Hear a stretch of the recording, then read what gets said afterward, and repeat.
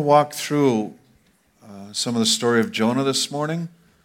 Obviously, that's one of the stories that children first learn, and most of you are aware that a big fish swallowed him and spit him out on land, and that he went to talk to people. So I won't rehearse too much of that. Well, what I'd like to do is just walk through some of the things connected with his life. What I want to share is that God's perception of the nations and of people groups and individuals is often quite a bit different than ours. And there's a need for us to move toward Him, not Him toward us. That oftentimes we substitute selfishness for this sense of, well, I'm really just looking out for others. We wrestle through our own selfishnesses, but oftentimes then it gets locked into a family setting where I'm just looking out for my family. I've watched moms do the smackdown on another child because they weren't happy with the way that child was treating their own kids. And you do not want to get in their way. Well, that can be presented as, well, I'm just taking care of my family, but really there is a core there that isn't all that healthy. Were they truly looking after the other kid? Questionable. We do that in church life as well. We get very loyal to our group, and we take care of that group, but there's a lot of people outside of here. And other groups, our schools and such, but there's this thing of loyalty that develops within us. And sometimes it's not God-driven, but it's more based in selfishness. What I see in the story of Jonah is a man who, according to the book of 2 Kings, had given a prophecy that land would be restored to Israel, and he liked doing that. But when God called him to speak to a nation that he was afraid of, he ran the other direction. His name means dove, which is kind of interesting because he is not a dove in the story. If anything, he would like to see that nation fallen down. But what I'd like you to do is, before we walk through this, is maybe make a list of nations that bring you a certain amount of worry or fear, concern. There's questions, what's the Soviet Union doing right now? What's China up to? What about North Korea? And then you start moving into people groups. What about the Muslims? Are they, what's going on there? Even at home, there's concerns. What about gays? This church has had prophecies that we would have effective ministry in the gay community. We have yet to fulfill that. But when we get worried about the political agendas, it's easy to kind of close the doors. It's the same thing when we look politically and, for years some of us are going, those Democrats, if they just, them liberals, and then now we're going, I don't even trust the Republicans, and you can get all caught up in people groups because of your loyalties, but is that the way God perceives them? If we're not perceiving people in the way that God sees them, our thinking is twisted. And we can justify it religiously, but it does not mean that we're getting it right. And so when we walk through this story, we recognize here's a man who is living in God's nation, Israel, who's a prophet in that nation, and yet he makes a very bad choice. It says word of the Lord came to Jonah. Go to the great city of Nineveh and preach against it, because its wickedness has come up before me. In future years, Nineveh would march on Israel. The guy had a point. Politically, there was reason to have concern. That still doesn't mean that God wasn't interested in speaking to him. Jonah ran away from the Lord, headed to Tarshish. You know the story. He got on the ship. Violent storm came up. The sailors did everything in their power to try to get things straightened out. They threw stuff overboard. They did whatever they knew to do, yet the ship is threatening to break up. And so they're crying out to their own gods. They're doing everything that they can think of. Jonah, on the other hand, goes down to the bottom of the ship and goes to sleep. So he's already run away from God. What's the worst? I'm going to die? He just doesn't care at that point. Well, they sort it out and they figure out the reason this storm is happening is because of him. They cry out to God and they do their best to row back to land, but finally Jonah says, throw me overboard, it'll be taken care of. And they're praying, these ungodly guys are praying, God forgive us. They throw him over, and then they have an experience where because the sea suddenly turns calm, they're calling out to God and offering a sacrifice to him. Even in running away, his evangelism gift was working. I don't get it, but there was something happening connected to his life.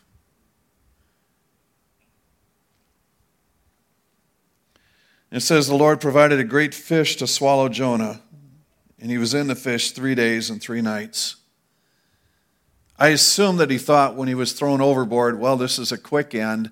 I'll drown, it'll be over with, and I won't have had to do what I didn't want to do.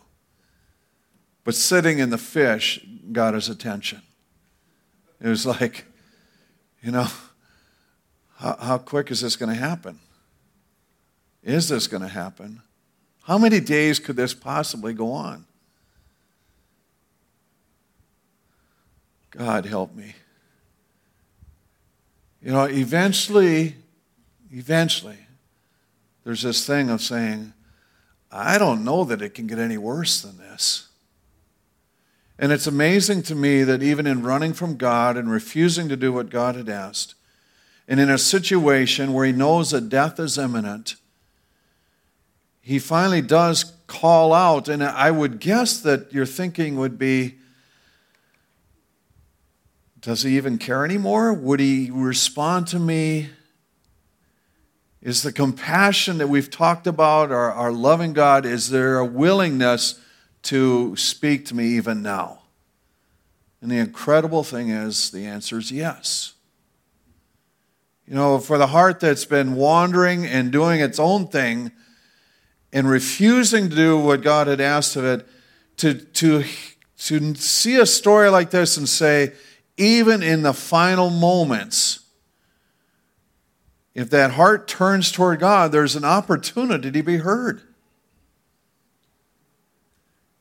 So he calls out, and he in the second chapter, he gives a depiction of seaweed wrapped around his head, down in the depths.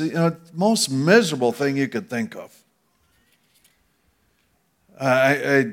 I mean, locked in a small cell would be great, but to be cramped and have a difficult time even moving. I think if I talk on this long enough, you could feel claustrophobic, right? Some of you getting squirmish, it had to be miserable. And yet, to just, okay, God, please do something. My life was ebbing away, he says, in the 7th verse. My prayer rose up to you in your holy temple. And the incredible thing is, it says this fish spits him out on dry land. Then the word of the Lord comes to him again. Go to Nineveh. And so he's right back where he started from. But the message is the same. This time he's obedient. He goes. It says it was a large city, 3 days to revisit it or go around it. And different people argue about how big that is. But for its day, it was a massive place. the amazing thing is that as he's declaring the word of the Lord, people respond. They start humbling themselves from the lowest to the greatest. The king himself puts on sackcloth, starts fasting. Sackcloth was a sign of humility. So they do everything in their power, and what is declared is, who knows? God may yet relent and have, with compassion, turn his fierce anger so that we'll not perish. So they're responding in a way that you could only dream about if you're an evangelist. The whole city is accepting the message. The city that he didn't want to go to, the city that is the potential enemy, the city that is feared by his own nation, and yet God is doing a transformation. Kind of similar to what you were reading about this morning. Thoughts of hopelessness and how could this possibly happen, and yet it is happening. It says when God saw what they did and how they turned from their evil ways, he had compassion and did not bring upon them the destruction he had threatened. And it says Jonah was greatly displeased and got angry. It would have been much happier for him to see their destruction, knowing that his own country would not have been in imminent trouble. His loyalty was in the wrong place. He prayed to the Lord, is this not what I said when I was still at home? In other words, he reveals his thinking. That is why I was quick to flee to Tarshish. I knew that you're gracious and compassionate, slow to anger and abounding in love, a God who relents from sending calamity. I knew this could happen. Question in my mind is, do we know that can happen? When we look with fear at other people's, do we know that God desires to transform their hearts? Do we know that he has compassion for them? Do we know that they need to hear? Well, he goes outside of town. And he's stewing. He builds a little shelter for himself. It says on the east side of town where he can watch. And as he's there, a vine grows up. And apparently it kind of shades him. And then a worm comes along and eats it. And he gets really upset. That worm destroyed a beautiful vine. And God comes back to him and says, you're all upset over the bush, but the vine, here are all these people. You don't care.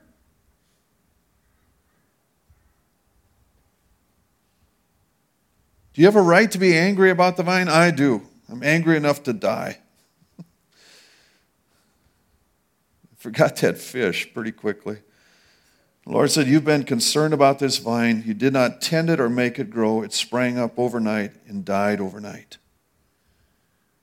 There's a lot of people that you've had no investment in ever. But they've grown up. They're there. And to have no compassion whatsoever, in a sense, is like looking at that, being upset over something that's has no heart, has no opportunity for knowing God. Getting upset about the house, getting upset about the car, getting upset about possessions, and failing to recognize that God is deeply concerned about people. It says Nineveh has more than 120,000 people who can't tell their right hand from their left. Spiritually, they're idiots.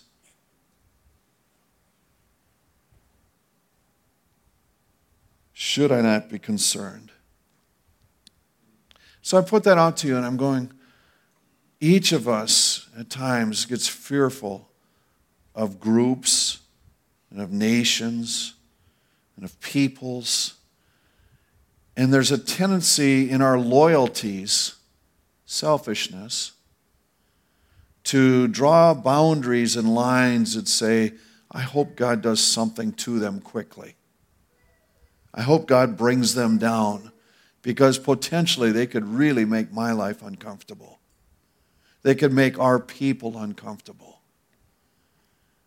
And yet the truth is, God has compassion for them just as he does for us. There has to be a willingness in our hearts that says, I will go when he calls me to go. I will go to the places that he asks me to go to. That same assertiveness is when Jesus says, all authority has been given to me on heaven and earth. Go, make disciples, baptizing them in the name of the Father, the Son, and the Holy Spirit, teaching them to obey everything I've commanded you, and surely I'm with you always to the end of the age. We must never lose sight that our gospel is an assertive gospel. Our gospel, the message that's been given to us, is for others as well. And it's not just about living a quiet life that has no voice and an unwillingness to declare anything because it might come back and haunt us or somebody might refuse it. Well, rather, there's an assertiveness required of us that says, God is compassionate for others, we must be compassionate also.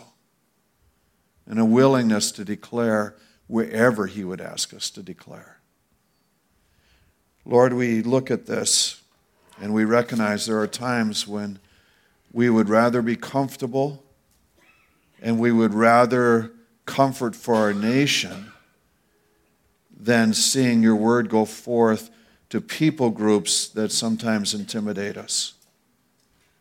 We ask that you'd wipe away that fear and help us to see things through your eyes. We thank you for this Old Testament story that draws attention to your compassion for all people. Let that dwell in our hearts. Amen.